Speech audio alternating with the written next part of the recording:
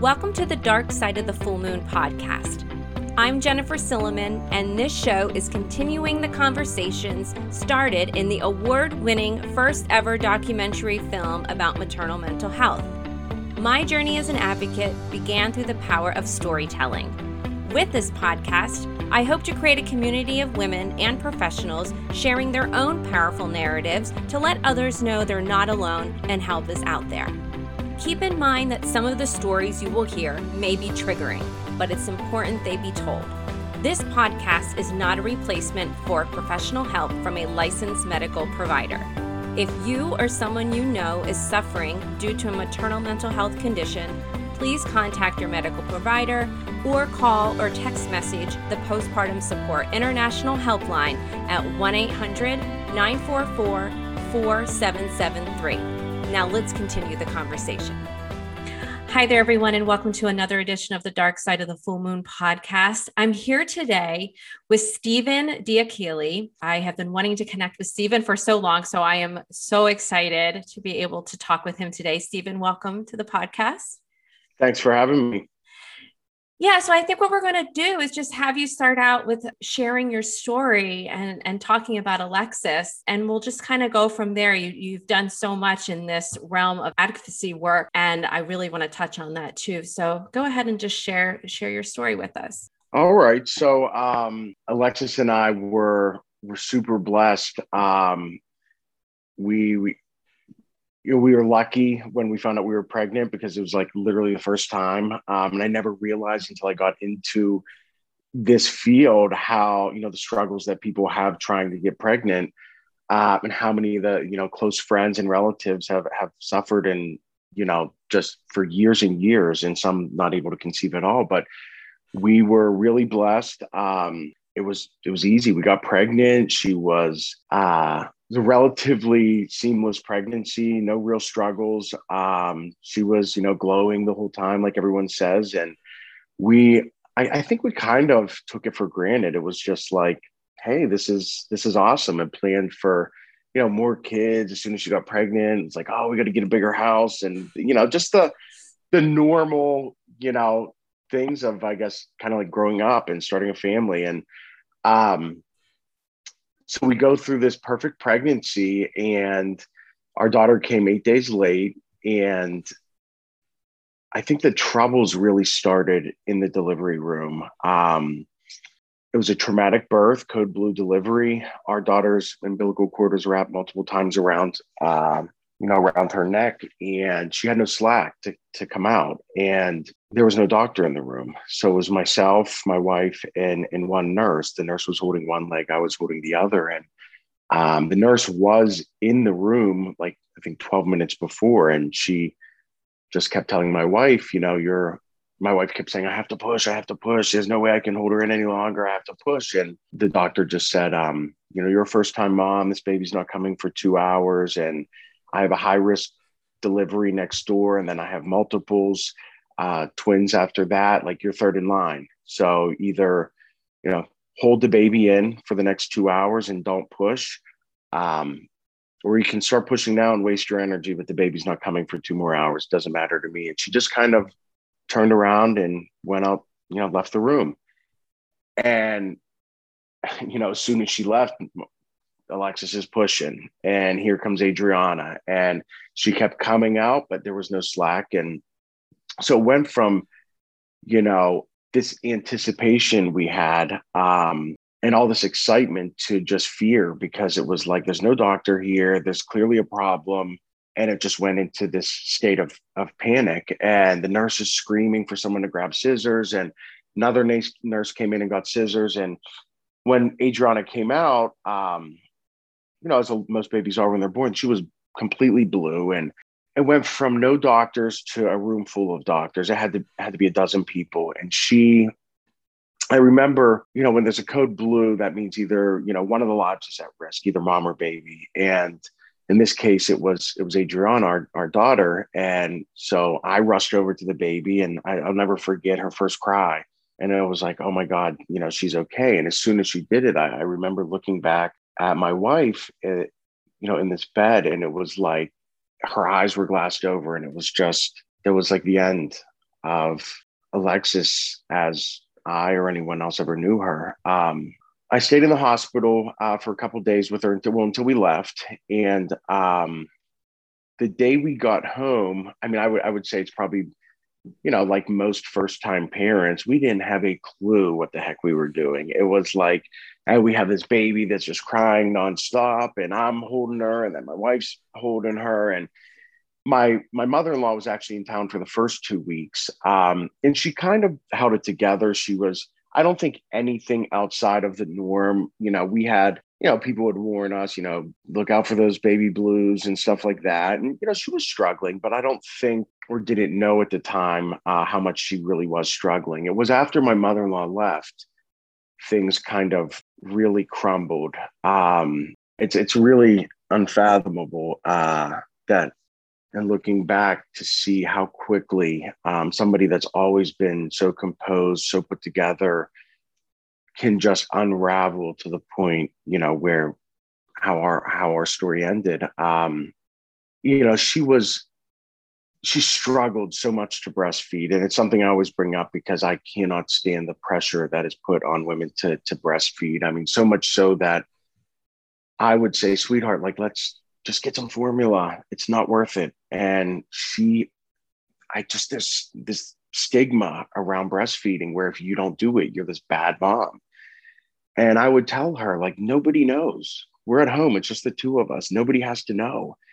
And even in the security of our own home, she felt this shame and she just could not do it. And so she really started off, I think, with the first doctor's appointment was an appointment back at the hospital where we delivered. And it was with an LCSW that was a part of the OB practice that we delivered with, that we chose at the beginning of the pregnancy. And I don't think either of us understood the trouble she was in until we went to this appointment. She had this debilitating anxiety where she would just kind of put her hands around her neck and just kind of stroke down her chest. And when you would talk to her, she would like slowly back away from you. And she just would say, she always called me Pop. And she would say, Pop, I don't know what to do to make this anxiety stop. I don't know. And for people that have never had anxiety, I mean, real anxiety, it is just absolutely crippling and debilitating. And you will do anything to make that stop, that feeling. And when we went to that appointment, this woman, she was really kind. She was, of everyone that we saw, without a doubt, the most compassionate. And actually, she was very worried and very scared. And she had a daughter in another city that was going through the same thing. And she was leaving the next morning to go visit her own daughter. But she said, that was when we found out that Alexis had PTSD from the traumatic birth experience. And I had always associated PTSD with, soldiers or people that have been to war, not from childbirth, and had no idea what it really meant or how to deal with it or anything. And she really didn't either. So we left there with, coping mechanisms for the anxiety. And they seemed, well, they are as ridiculous as they seemed. One was counting from 100 to 0 backwards in intervals of 7. Another was taking a shower as hot as you can put the water and bending over and holding your ankles. And it's like not the easiest thing for a woman that just delivered a baby. And then the other, and I would say probably most effective one, was to just hold ice cubes whenever she felt an anxiety or panic attack coming on. So we left there, she kind of chuckled about it. Like, I don't think they understand how bad this anxiety is. They think counting from 100 to 0 intervals of 7, like I can't even, she was having a hard time forming sentences. And so we left there, and this was kind of like the 13 days, the last kind of 2 weeks. Every day kind of started the same. It was, her at the foot of the bed crying her eyes out. I can't do this. I can't do this. Panic attacks, me calling a crisis center, them wanting to send, undercover, unmarked kind of vehicles to the house, to which she would lose her mind because the neighbors are going to think I'm crazy and everyone's going to think I'm, a crazy person. And, just so we always opted out of that and opted to go somewhere else for help. And then I had a business at the time, a new business. And you got to understand, Alexis was incredibly smart, put together, well-spoken, educated, God-fearing. I mean, she was the person that everyone else went to for advice. She was like, there was one constant. It was her. Everybody confided in her. Everyone went to, she was the compass. And so it's something I think is important to bring up, whenever I have the chance, is that like when you have somebody that you know and love, and they're suffering from any kind of mental health issue, they are not the same person that you know and love. They're capable of things that you never dreamed they were, and they can still talk the same, look the same, but they are not the same. And so it's always important to just, sometimes you have to make the difficult decision and do something that to protect them from themselves. But I was just busy doing, whatever I could do to try to distract her because I was getting, I had tons of help from my family. We could leave, our dog, who she was inseparable with, and our daughter with my parents or my godmother, or, and take her out. So I would try to take her shopping, or, I was getting tickets to, the Pirates. It was the first time they were in the playoffs in decades. And the Penguins were in the playoffs. There was all this excitement around Pittsburgh sports. And, friends were saying, hey, I have tickets if you want to just take your mind off things. And so I was doing that, and I thought I was helping her. But I really was not. She needed more than a distraction. And I remember we were going to, I believe it was a Penguins game the one night. And it was kind of when it really hit me how serious this was, when she we were in the car, and it was like all the anxiety subsided. Things felt normal. It was like I had Alexis back for just this minute. And I said, what, you seem so at ease. What's going on? And she said, I know what we have to do, Pop. I know what we have to do. And I said, what? She said, let's find the most amazing adoptive family for Adriana, and we'll just give her to somebody else that can't have a baby, and we'll make sure they're the most perfect family. And we had the most perfect life, and we were so happy before. We can just go back to the life that we had before. And, and I'm sitting next to her, and I'm like, I'm going, babe, we can't give our daughter up for adoption. There's no way. Why not, Pop? Why not? And I said, it's not even an option. But to her, it was like so obvious, I can't do this. I'm not a good mom. I'm not, and I just said, babe, we just can't happen. There's no way. And that's when kind of the alarms went off, and I was like, oh my goodness. She was struggling to sleep, and I don't think it's a secret. Everyone knows if you don't sleep, you go crazy. And I mean, she was lucky. They gave her Klonopin and other stuff to sleep, but nothing worked because her anxiety was so severe. She'd be lucky to maybe get an hour of sleep here and there, and in that hour I'd be online Googling psychiatrists, psychologists, whoever. And I didn't she felt this tremendous amount of shame for other people trying to help her. But she was not like most women in that she actively was making her own phone calls and trying to get better and making appointments with doctors, and even tried to go to yoga. She just felt like it was her problem because it was her mind, and she didn't want to burden anyone else with the task of getting better. She was super successful, had a great job, and she would say, Pop, I don't think I can ever go back to work. I'm never going to get better. I can't even remember anything about what I used to sell. It's like her amnesia. She couldn't remember anything. And that's one of the things is, especially with anxiety, is the simplest of tasks become so difficult because you overthink them so much. And so everything, like going to a doctor's appointment, was like, I have to get up, I have to comb my hair, I have to brush my teeth, then I have to decide what to wear.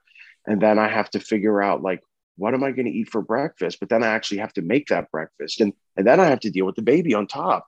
And like the simplest way to describe it is like everything is so difficult that the easiest thing in the world to do that you do without even thinking is breathing, where you actually have to focus on just breathing. So everything became just this overthinking, this huge task. And everything kind of compounded. Every day became worse than the previous.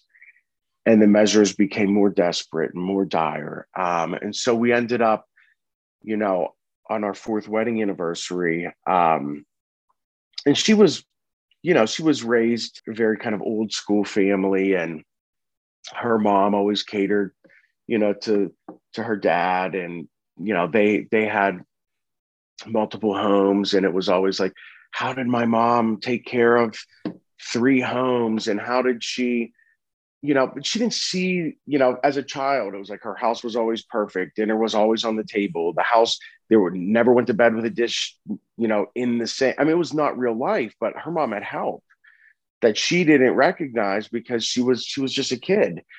And she always had a tremendous amount of pressure. She put a tremendous amount of pressure on herself to kind of be the trophy wife, the professional, but her mom never worked. She had a full-time job and to try to do it all. And as you know, when you have a kid, especially a newborn at home for the first time, like you can throw all that out the window. Like there's no kids. And also with her personality with work, like she always got the raise. She always got the promotion. There was always like some kind of positive reinforcement for the job that she was doing. And kids don't do that. No one taps you on the back and says, you're doing a good job. It's one of the things that I think we as a society can do is kind of lift moms up and say, I know how hard this is. You're doing a great job. Or offering, and not just offering to help, because most moms are going to say no, but just go over and help. If there's dishes in the sink, do them. If there's laundry, throw a load in. Like we can do more. Societies all over the world that do such a better job around motherhood than we do here. And I think it's the greatest country in the world, but somehow motherhood has been put, way down low on the totem pole. We can, and I know we will do better. It's just getting it out there. And so people understand. So, those 2 weeks, it was our fourth wedding anniversary. I came home from work and I had bought her these beautiful earrings and sent these beautiful flowers to the house. And when I got home, the flowers were there. And I remember she was sitting at the dining room table and she was just crying. And I said, what's wrong, sweetie? And she said, I don't deserve this. I don't deserve these flowers. And I gave her earrings and she said, I don't deserve these earrings. And you can do so much better than me. And I'm never going to get better. And, you're going to get sick of taking care of me. And, you're going to end up with someone else anyway, because who would want to be with someone like me? And all this stuff. And I said, why are you talking like that? Like this, I love you. This is temporary. We're going to get better. I promise you. And she just said, it's our anniversary and I can't even put heels on and a dress and go to dinner with you. I'm a horrible wife. And I just said, stop. And so I just said, you know what, we're going to town and, put some comfortable stuff on. And I still can remember to this day she always looked so beautiful. It just didn't matter. And I could tell you from her shoes to her hair, exactly what she looked like. And she looked beautiful. And I said, we're going to town, but we're going to go get help and we're going to try to get better. We're not going to go to dinner. But so there's 3 facilities in Western PA that do inpatient psychiatric, that have inpatient psych units. And throughout these couple of weeks, I just felt like I was always stuck trying to pick like the lesser of the 3 evils, like which one would not damage her the most, which one had the least amount of stigma tied to it. And so I chose the one that I thought was the least scary option. And we got to the ER and it was like, we checked in. She looked beautiful, put together, spoke clearly. And they were just kind of like, what are you doing here? And it's like, well, we have a 3-week-old baby. she's at my parents' house, and I have this debilitating anxiety. I'm super depressed. I'm worried I might hurt myself. And so they kept switching us from floor to floor. Like we would just wait in these chairs and wait for someone. They say, "Oh no, come down here." Till finally we entered it was like an all glass room with a door that locked from the outside. So once you got in, you weren't getting out. And when we got in there, we were greeted by by social worker. And we were talking to her, and she was more talking with my wife. And all my wife would say is, "I'm crazy. I'm crazy. Like, you need to keep me here. I'm crazy." And everyone, wherever we went, they would say, "No, you're not crazy. You're not like them. You're not crazy. Look at you." And, and you're not like them. And I remember it was a male doctor. He came in, he was emergency psych doctor. And we were there for hours, and he spoke with her, and she was saying, like, "I really need to be admitted. I really need to be admitted." And he's like, "No, you're good. You're good." And so my wife goes back to talking with the LCSW, and I'm talking with the doctor, and I'm like, "Doc, I don't know what to do. I really don't. I don't know." She keeps saying she's going to hurt herself. She wasn't saying I'm going to hurt myself. She's saying I'm going to kill myself, and here's how I'm going to do it. And, he just looked at me and he said, "Listen, see this all the time. Women like her do not commit suicide in sloppy ways." He said the only way someone like her could ever do it would be to asphyxiate herself in your garage using a vehicle, or to overdose on pills. He said, "So when you get home, get rid of the car keys, get rid of any medications. She'll be fine. She's not like the other people back there. Trust me, you don't want to leave her here." And so kills me that I trusted him, but I was just naive. And it's, you take the doctor's advice. And so that's my advice to other, people that have a loved one suffering with a mental health illness. If it doesn't seem right, it's not right. And your loved one better than any doctor ever could.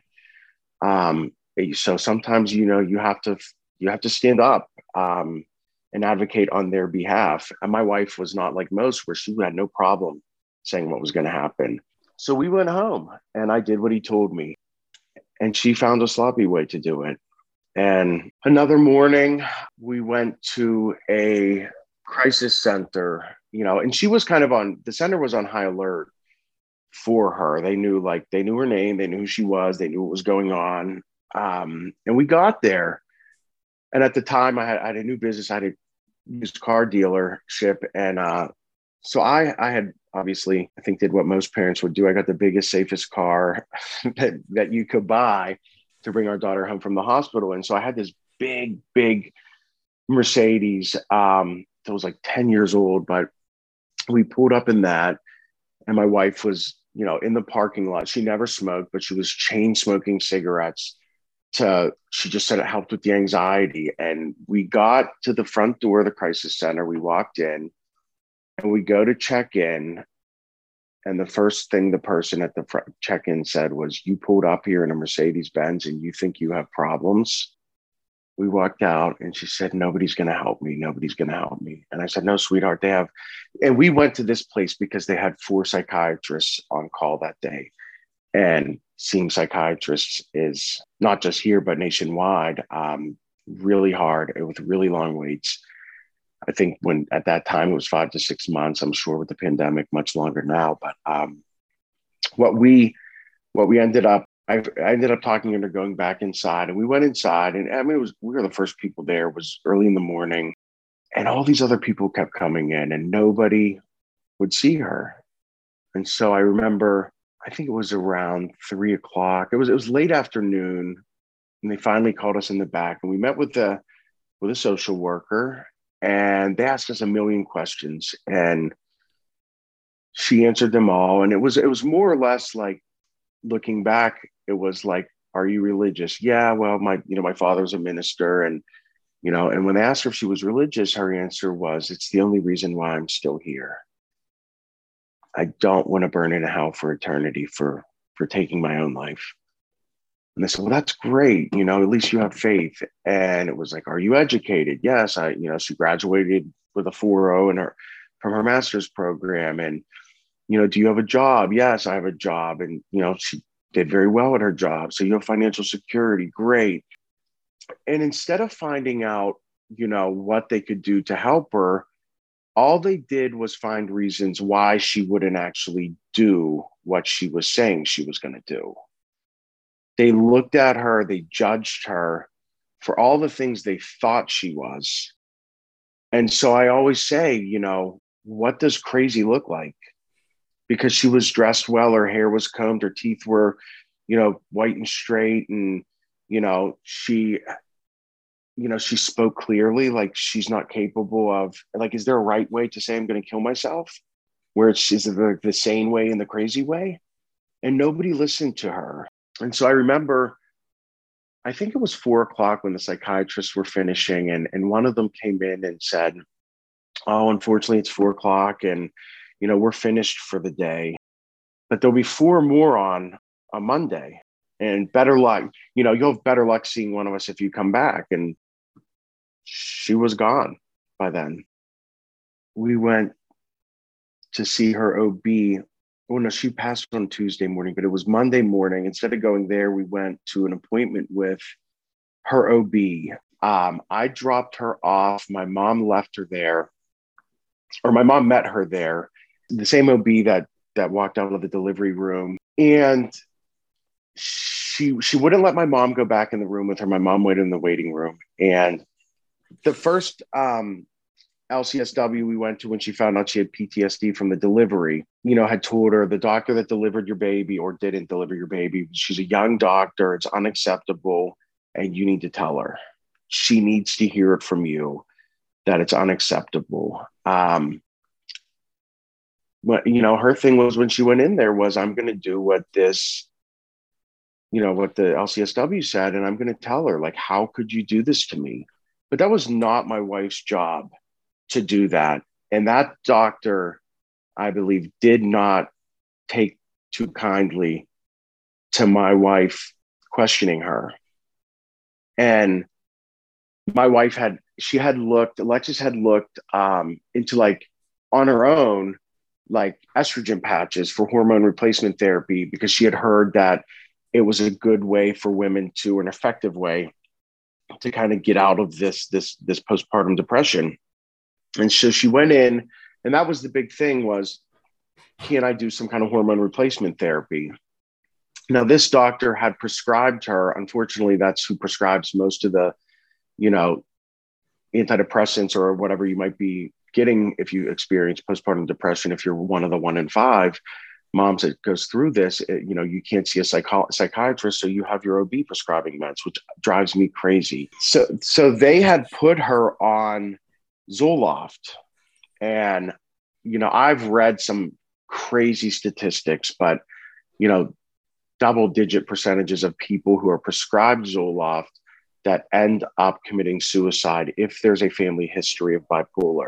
And they put my wife on, and that's a big thing for anyone that's listening. If a loved one is being prescribed an antidepressant, make sure you ask that doctor to screen them for a family history of mental illness, specifically bipolar. At our facility in our health network, not because it's mandated by law, but everybody gets screened using the MDQ. It's the Mood Disorder Questionnaire, and it screens for family history. And that can really save lives by not prescribing certain medications.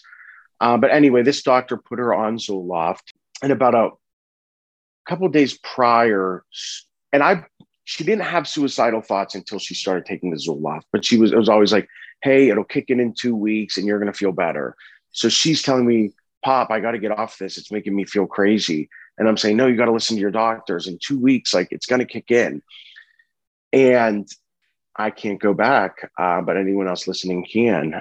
So I regretfully told her to stay on these pills. And when she went back and said, I keep having these suicidal thoughts because of these drugs, this same doctor, rather than switch her off and put her on something else, she doubled the dose on her. And so she's there with her, and she's telling her, why did you why did you miss the delivery of my baby? And like, you have to understand, my wife, she always wanted to be a mom, just like my daughter. My daughter has more baby dolls. She has more kids than she can't wait to be a mom herself. And but here she is leaving the hospital, and the first act of motherhood, the very first thing she ever did in her mind as a mom was damage her daughter. She was convinced that Adrian had brain damage, so much so that we took her for psychological testing. And even when those results came back that she was a perfect normal baby, she would analyze every little thing Adriana did. She holds her thumb. She only looks over her left shoulder. Or right shoulder. She only, and she would say, why does she do this? Well, we don't know why babies do what they do, but to her, it was because she was damaged by her.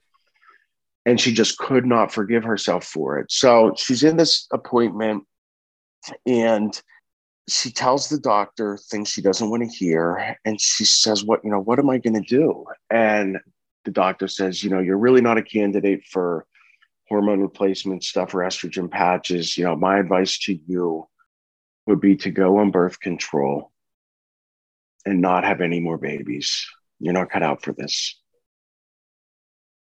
And I met my mom and her to pick her up. And she got in the car, and she was so relaxed. Every ounce of anxiety had completely subsided. And I said, how'd your appointment go? And she told me everything I just told you. And I said, why? How did all this anxiety go away? And she said, I know what I have to do. She said, I'm thinking too far down the road. I just have to stay in the moment. And I naively was thinking, okay, because she was so worried about going back to work and thinking about, like, she was stressing herself, worried about things that she didn't have to worry about right now. But I now know that she had, in that appointment, she knew that it would be over soon. Yeah. I think for other moms out there that are experiencing really bad anxiety, I believe that the amount of anxiety that she was experiencing, I don't know if it's cortisol or whatever, but I think that her breast milk was tainted from the stress she was under. So they had, our daughter on like Prilosec or something for acid reflux and stuff, at 2 weeks old.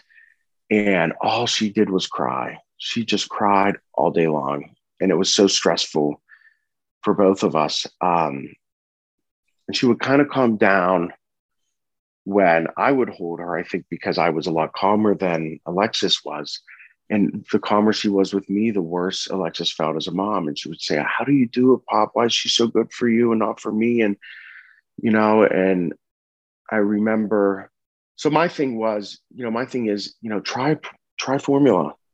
If your baby's crying and has acid reflux, just try it. My daughter, never had breast milk after 5.5 weeks old.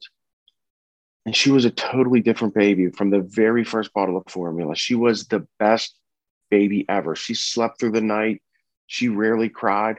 When she was taking breast milk, she never slept and she never stopped crying.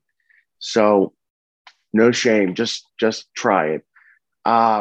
So I remember that last night she was in bed and she had so much anxiety. She took a Klonopin and she was trying to get some sleep. So I'm sitting in the baby's nursery and I would just like sit in the little glider chair and put some music on. And, like, I think we were listening to Coldplay, and she would just kind of doze off in my arms. But the second I would put her down, she'd wake back up and be like, okay, don't put me down. And so it was late. It was about 4:00 in the morning. And my wife came in and she said, hey, Pop, will you please come in and lay with me? So I put Adriana down and we got in bed, and she said, you're just so good with her. I just don't know how. You're such a good dad. And I said, sweetheart, I'm really not doing anything special. I'm just holding her and listening to music. I said, sweetheart, I can't do this alone. You've got to promise me you're not going to do anything. And she said, I'll try, Papa, but I promise you I won't. But she rolled over with her back to me and she looked over her shoulder and she said, I love you, Pop. And at 10 o'clock on the dot, some crazy stuff happened, but my phone rang. The dog was going crazy. And I just remember waking up and it was like stale air. It was like nothing was moving. And I looked in bed and she wasn't there. And I just got up and I just started screaming, Alexis, Alexis. And the baby was crying her eyes out. And I ran downstairs and I could hear Adriana crying. So I looked at her and she was strapped to the changing table, had like things on it so the baby was strapped to the changing table. And I'm just screaming, Alexis, Alexis, and I'm not hearing anything. And I went down to the basement. I opened the door. I ran back upstairs. I was screaming out in the front yard, screaming on the back deck. And like, I'm not getting a response. Looked in the garage. She wasn't there. And I ran back downstairs into the basement. And the basement was unfinished. And she had so many clothes, my God. And there were just racks and racks of clothes. And she had hung herself.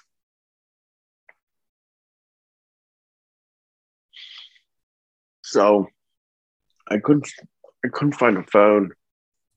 And I didn't have anything to get her down with. So I ran upstairs and I grabbed a knife. I got her down, got a phone, called 911, did whatever I could do to try to save her until the police got there and the ambulance. And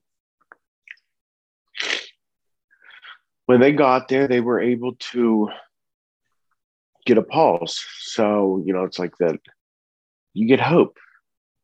They have a heartbeat. So we go to the hospital and they have a pulse. And then they light flight her to another hospital. And I go down there. And as soon as I got there, one of my best friends, my childhood best friend, his dad was a doctor at the first hospital. And when he heard that what was going on, he came down and he realized it was my wife. And he actually somehow beat us to the second hospital. When I got there, he just said, Stephen, I don't need to get your hopes up, but her neck's broken. There's no way she's going to make it. So she spent the next 2.5 days in intensive care there. And it was, I don't know, I guess to give time for, Alexis was from New Jersey, but she had a lot of family in Florida and friends and family. Got to come see her in the hospital before she passed. But I was so sick when this happened, physically, emotionally, mentally. I just was in this state where I couldn't even breathe.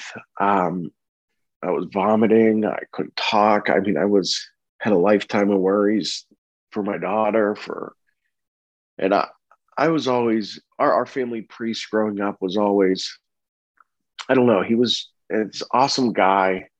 And he always had, he just kind of always had a connection with our family. I'm a triplet. And so I had my brother, my sister, and then we had a younger sister. But everyone always knew us as the triplets. And he would always, when we'd leave Sunday Mass, he'd say, everyone, please say an extra prayer for the Diakelli family and for my mom. And, but he showed up at the hospital and just said, get over here. I need to talk to you. And he pulled me into this little room. And in that moment, everything stopped. It was like the most amazing feeling. It's indescribable. I've talked to some other people that have said they've had similar experiences, but I had this clarity come over me and this stillness, this calmness that, I have goosebumps right now talking about it. It was just unbelievable. And we talked, and I was so calm, and it was like clear as day what I had to do. And I say it all the time, but I don't know if we talked for 20 minutes or 2 hours or it was like time stopped. But I know when it ended that I didn't want this piece to end. So I grabbed a pen and paper and I just locked myself in a bathroom at the hospital. And I sat on the floor, and everything, it was like we're going to start a foundation, and we're going to have a black tie gala, and I'm going to throw the most badass birthday party every single year for Alexis and all of her friends and family. And they're going to travel from wherever they live, and they're going to put their best clothes on, just like Alexis liked to do. And we're going to dance, and we're going to have fun, and we're going to celebrate her, and we're going to raise money. And I just remember thinking, like, it's 2013 in the greatest country in the world. How is there no help for somebody that's so brutally honest and desperately seeking help? How is this possible? And, then I'm panicking about, like, what about when my daughter gets pregnant one day? Is this going to happen again? And just all these things. And it was like, I just knew that we had to build a place where a facility that would have saved my wife's life. And then, so I had all that mapped out. And then it was like, she's perfectly healthy, 30-year-old woman. What about organ donation? And so then it was like, well, we'll donate her organ. So I asked her parents if they minded, and they said no. So I think 7 people. It was kind of funny because originally the doctors thought, because she had been in ICU for so long, that they would be able to use her heart and none of her other organs, but they ended up being able to use all of her organs except for her heart. And within a couple of days of her passing, all the recipients got her organs. And I don't know, from that moment on, the advocacy work I do just kind of became the most important work I do outside of raising Adriana. But it was just like, and she was always good at, like, telling me what I should be doing. But in that moment, I knew what I was supposed to be doing. And I can't describe it, but the work with the foundation, all the opportunities to share the story, the change that I've seen happen, it's unbelievable. And I think Pittsburgh in 2013 was the same as every other city in America. For any new, expecting or new mom and family. But I can say with confidence that I believe Pittsburgh is the safest city in America for expecting moms and new moms. And that makes me happy. And then to see it catch on to other cities and to see other facilities opening, and, people like Christina, who you spoke with, and all these other, advocates and people I've met, and all the friends that are like family now that I've met on this journey. It's really bizarre. It's like I have strangers that reach out to me through social media, and it's a lot of times it's not even related to maternal mental health. It's just, they're going through a tough situation and they reach out and they ask for help. And it's like, I think it's amazing to be able to share my perspective with people, if it can help or inspire them to, stand up for what they believe in. If they see inadequacy somewhere and they want to make a difference, it's like, it feels good to be able to offer them and that, that advice. And so for me, it's not, I do anything to have her back, but there's a silver lining in everything. And I'm no different than anyone else. I mean, every single human being on earth is going to experience loss. I don't know, maybe I offer unique perspective because I think I remember when it first happened, everyone would be like, you need to go to this widowed, support group. And I'm like, I'll be 40 years younger, 50 years younger than everyone there. Like, what am I going to do at a support group with a bunch of old people? You know, and so, but thankfully I have the best friends, the best family. And, despite what's happening in the world and all the bad stuff, there's so much good. There's people who are fundamentally so good. I get all the credit and I always get to tell the story, but where I live and my friends, my family, our community, they rallied behind me and our cause so much. And they've stepped up for my daughter, and they've kept my wife's spirit alive and her legacy and the health system. I feel like the luckiest guy in the world to, have a health insurance company and hospital system that have really just made my dream come true with all of this and more. So, it's crazy to look back and to think of the notes, on that notepad in the hospital, and every single thing I wrote down has happened and more. And so I hope I'm doing my part to raise, powerhouse little advocate in my daughter. We'll see, but yeah, so to see the change is unbelievable. It's certainly tragic, but so much beauty's come from it. The first time you hear, somebody who your story's touched, you hear their parents or someone that loved that person call you and say, you saved my daughter's life, or you saved my wife's life. And if it wasn't for you sharing your story, I don't think, or they themselves saying, if it wasn't for you sharing your story, I don't think I'd be here. It's powerful. And it like really keeps the fire burning to not, to not stop the work. Advocacy work is the most rewarding work in the world, and it will reward you with the most amazing friends. I tell everyone, if you don't have a lot of friends, get behind a cause you believe in and go, jump on board, because you will have more friends than ever. The one thing advocacy work does not do is pay. But it gives you true. Yeah. But it does. That's very true. It does bless you with the riches that are way more important than any money. And it really has just been the absolute. It has kept me so connected to my wife and my daughter and her family and my family and our friends. I still, like a crazy person, talk to her every day because I'm like, okay, this, I have an opportunity to do this, or I could do that. And what should I be doing? And then I never say no to anything. So I'm like, babe, give me a break here.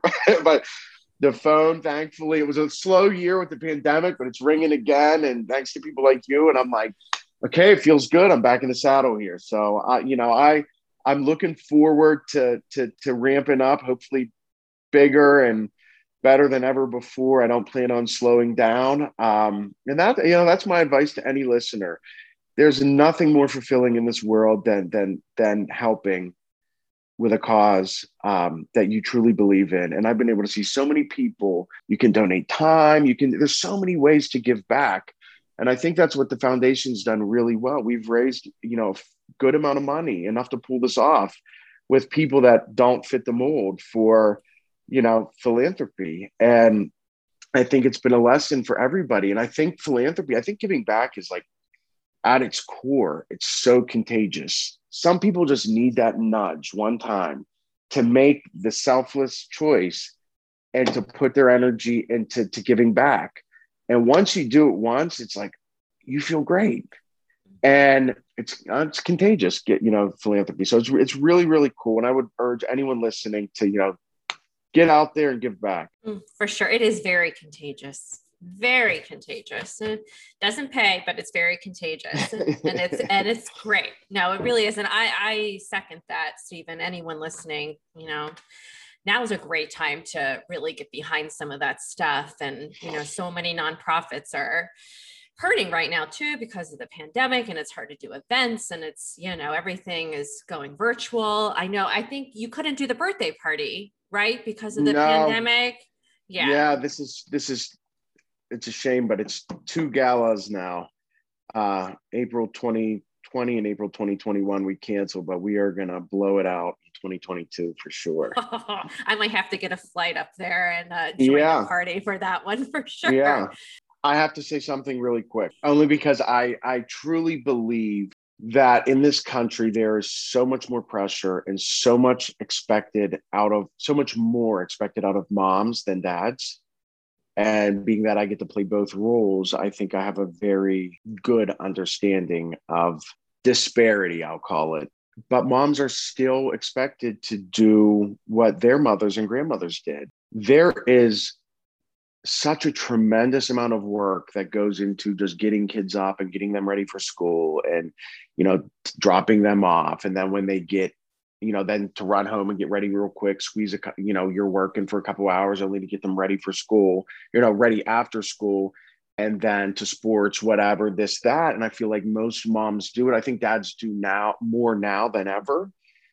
But I think we can step it up and we can do better. And that's one thing I hope dads, if you're a woman listening to this, make your husband listen to it after. We can do better and we should do better. Maternal mental health is not a women's health issue. I think that's why the foundation has taken off and this story has been so well received. Is that because I am a man speaking up for a women's health issue, but it's not a women's health issue. It's a family health issue. When mom is sick, everybody suffers. And nobody suffers more than the children.